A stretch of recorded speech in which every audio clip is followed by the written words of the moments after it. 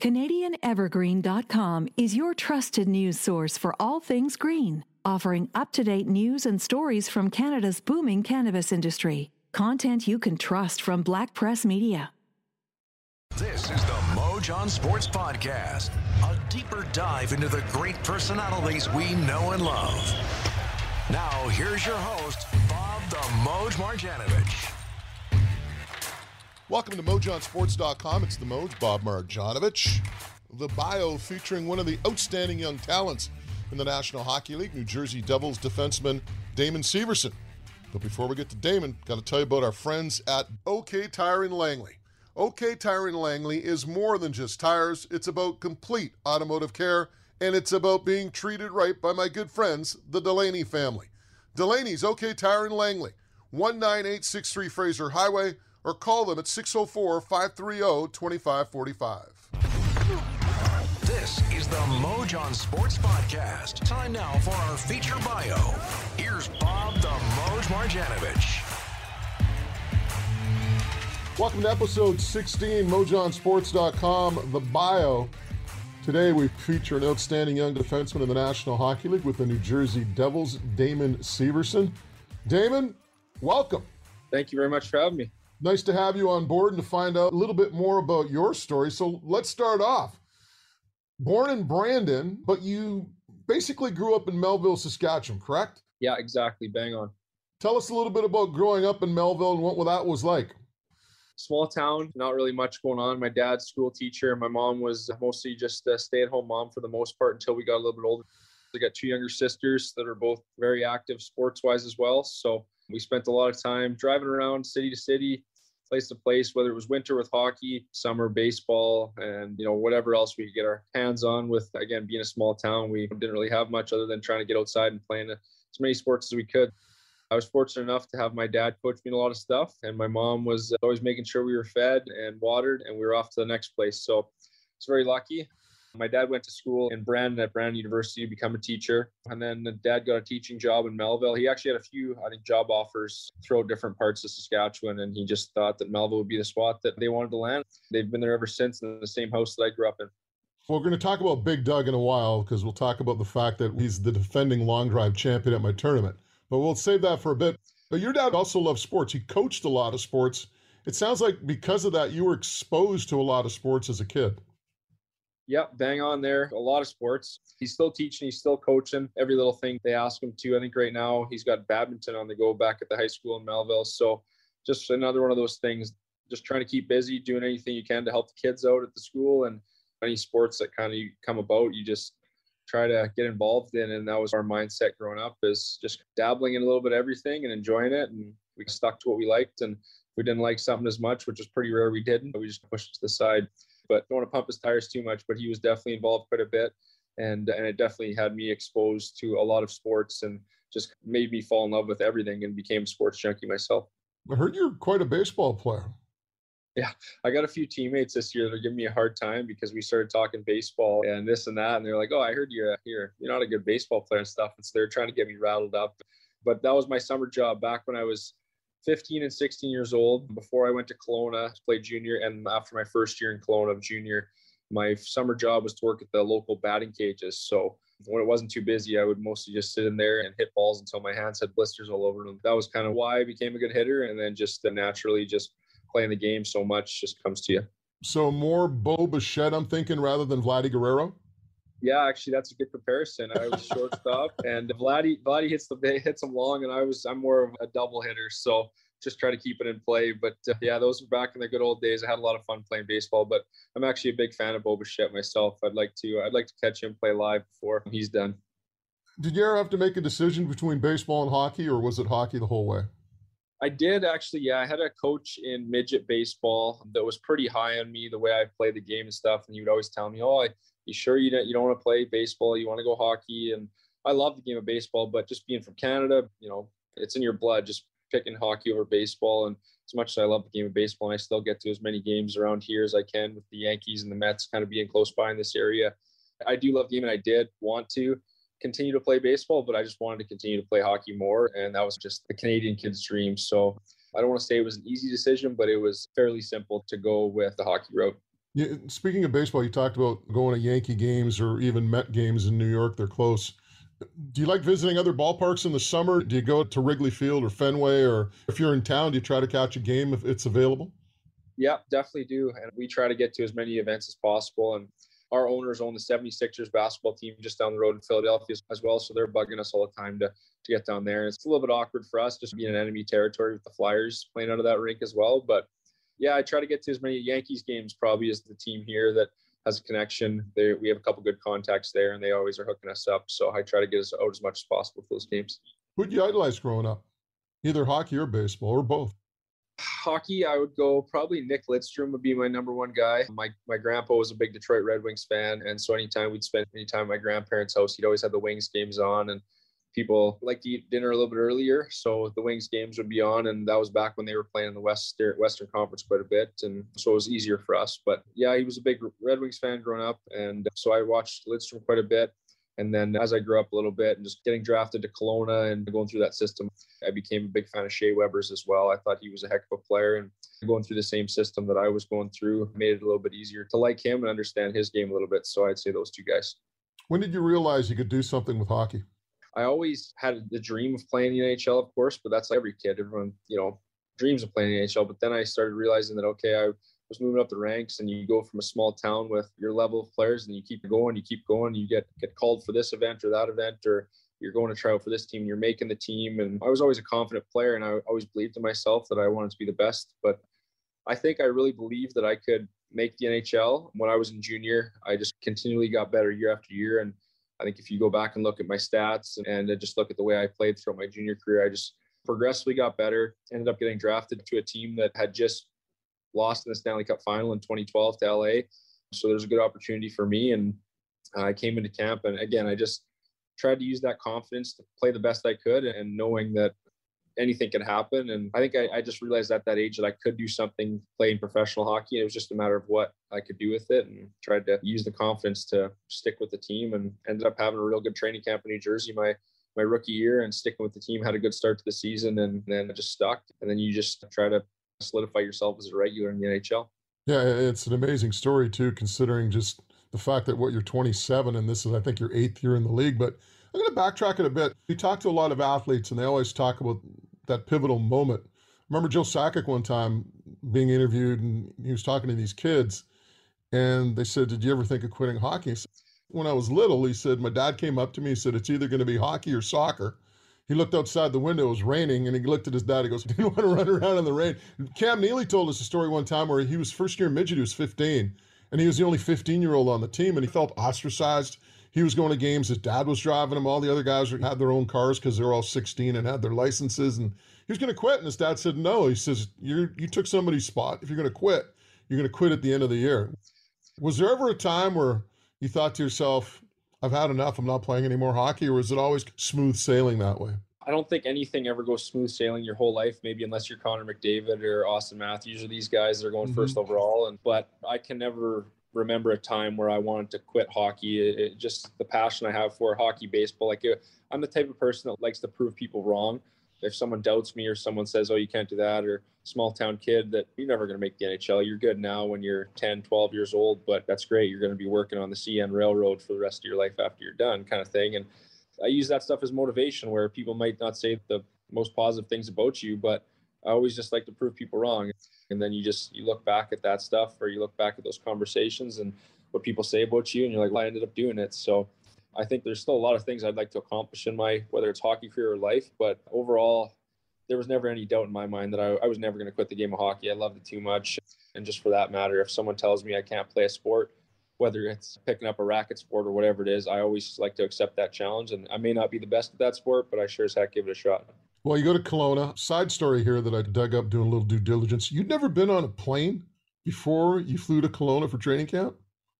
That's correct, actually. Yeah, that's some work right there for you guys there. I think I would have just turned 15 years old for rookie camp in Kelowna, because it would have been in August of 2009. So yeah, I would have just turned 15, and I'd never been on an airplane before. I'd only driven to Manitoba and Alberta for whether it was hockey tournaments or whatever it was, visiting family. I'd never been across either of those borders, being from Saskatchewan. And so the first time I'd ever been on an airplane, my dad and I flew out to Kelowna. and ended up actually driving home because one of my dad's buddies found a vehicle in Kelowna that he wanted to purchase, and we ended up driving it back for him. But that was my very first ever time flying on an airplane, and it was like just a kid in a candy store. Like, it was the coolest thing ever. I'm going out to a WHL training camp, and they're giving me a free t-shirt. Back then was the coolest. So got stuff like that and just really enjoyed the whole experience. And from what I was told and what I felt, I had a really good training camp. And as a 9th round pick going into Kelowna, they're not really expecting much other than hoping that maybe they're going to get something. But I guess that's the Rockets' history, is drafting these late players and these players in the late rounds, and they end up blossoming into real good players for them. Well, you know, you play in New Jersey, so you only go on a plane like 3 times a year anyway now. So it's not... Okay, I'll give you a little bit more than that, but the travel isn't that bad in New Jersey with the Devils playing all those teams on the seaboard. Hey, one of the things that I dug up too was the fact that your second year in Kelowna, you were voted most improved defenseman. That tells me a lot about wanting to improve. And if you look at your career path, it's always about getting better. To me, that shows a lot of work ethic in the offseason and wanting to make yourself better. Where does that work ethic come from? Yeah, I think just the mentality of proving people wrong, being from a small town, growing up, I go into Hockey Canada events or baseball events, whatever it may be, any sport, you see these kids from the bigger cities and they're just more privileged. They have more access to the better facilities, better training, better coaches, better everything. And we didn't have that. I didn't grow up with money. I didn't grow up with privilege, and I had to work for everything I got. So I think just trying to prove people wrong, trying to be like, well, tell me I can't do something, well, I'm going to show you that I can. Always trying to improve, always trying to get better. I'm one of those people that believes in that saying. If you don't think you're always can get better every day that you're playing a sport or doing something in life, then it's probably time to hang them up or retire. And I still feel like I've got a lot more to learn and a long way to go to get better in my game in the NHL. That's kind of one of those things where hopefully it takes me there, but only time will tell. More with Damon Severson after these messages. You're listening to the Moj on Sports Podcast. Every athlete is looking for a competitive edge, and you can find one at StokoDesign.com. The K1 Embrace system wraps your legs with over 90 feet of high-strength support cables that are directly integrated into an ultra-comfortable compression tape. The cabling is positioned to naturally move with you, supporting your knee when you need it most. You can customize your level of support with 2 control dials in the waistband. This is the future of knee support. StokoDesign.com. Damon, we're talking about Kelowna and we're talking about Shea Weber and, you know, the influence he had on you. What is it about Kelowna and what Bruce Hamilton does there with making young defensemen and NHLers? Because just off the top of my head, I'm thinking Weber, Duncan Keith, Alex Adler, Scotty Hannon, Josh Georges, Tyson Berry, Tyler Myers, Luke Shen, yourself. There's others as well that I'm missing because that list is probably like almost 24 deep. Does he kind of put you guys in some sort of box or something, flip a switch and you walk out and you're an NHL prospect? Well, why is it that Kelowna has all these great defensemen coming out of there? It starts with one or two who set that standard, and then everybody that comes there, including myself, because I was that 3rd, 4th, 5th wave of person and player that came to Kelowna, and I see all these greats before me.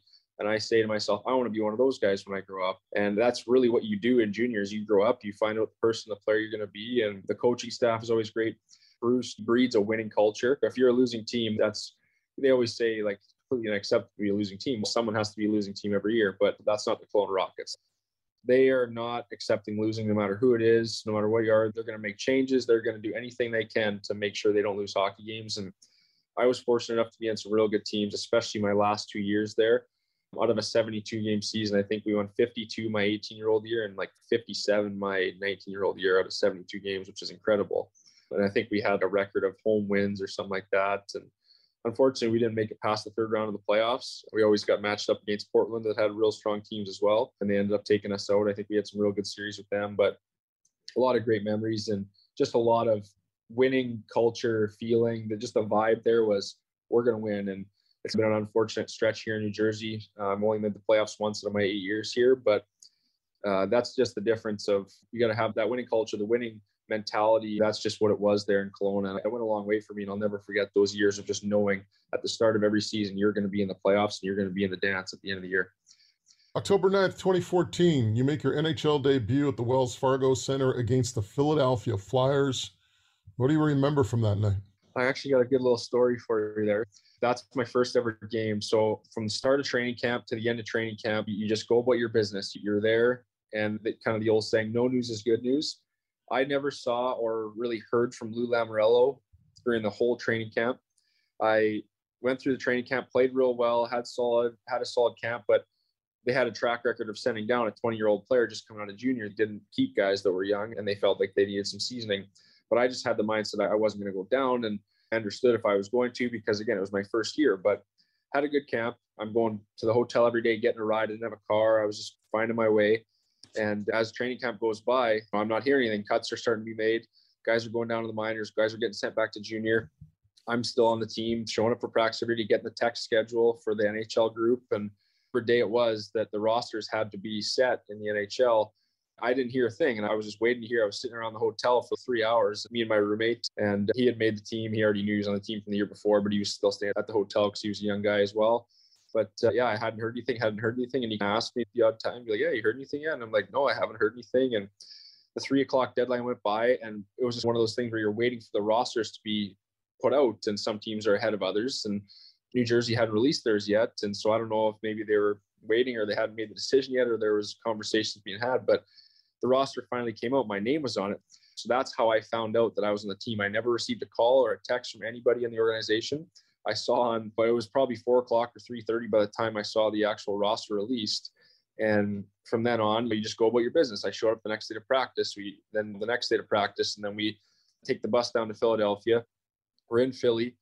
Still, no one's telling me anything. I'm just going about this as my normal hockey life, like I always have known. And I'm warming up in the hallway before the game, about half hour before warm-ups, and Lou Lamoriello comes walking around the corner, and he finds me, and he goes, "You're here for a reason. Show us." And that was really all he had to say. And I said, "I appreciate that, Lou. I'll show you guys what I got." And from then on, again, I had a real good start, and that was all the words that Lou needed to say to me to just, tell me that he was impressed with what I brought so far. The Devils reward you prior to the 2017-18 season with a 6-year, $25.2 million contract, showing a lot of faith in you. Yet you start off that season slow, and in fact, I believe you were a healthy scratch for a couple of games. What was that like, learning how to deal with that pressure and learning how to deal with those expectations?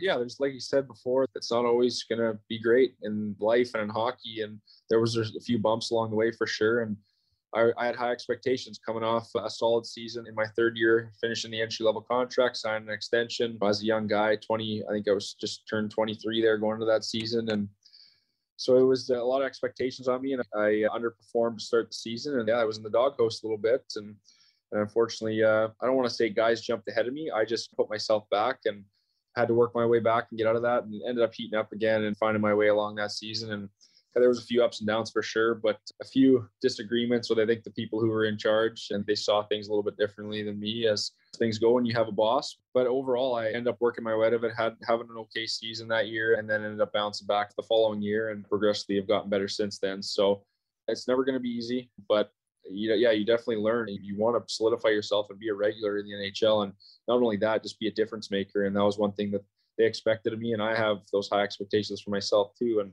I'd be the first one to tell you that I was underperforming. So sometimes they do that to send a little message to you and just try to get you going again. And fortunately enough for me, I ended up getting going again and proving my worth. More with Damon Severson after this.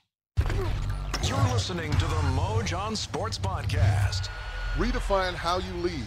Take the next step in your leadership journey with Ignite Management. Become a leader that positively impacts those around you. Create an environment where your team thrives. Be in control of your own development with a detailed analysis of your leadership style, complete with actionable insights and recommendations. Visit ignitemanagement.ca for more info.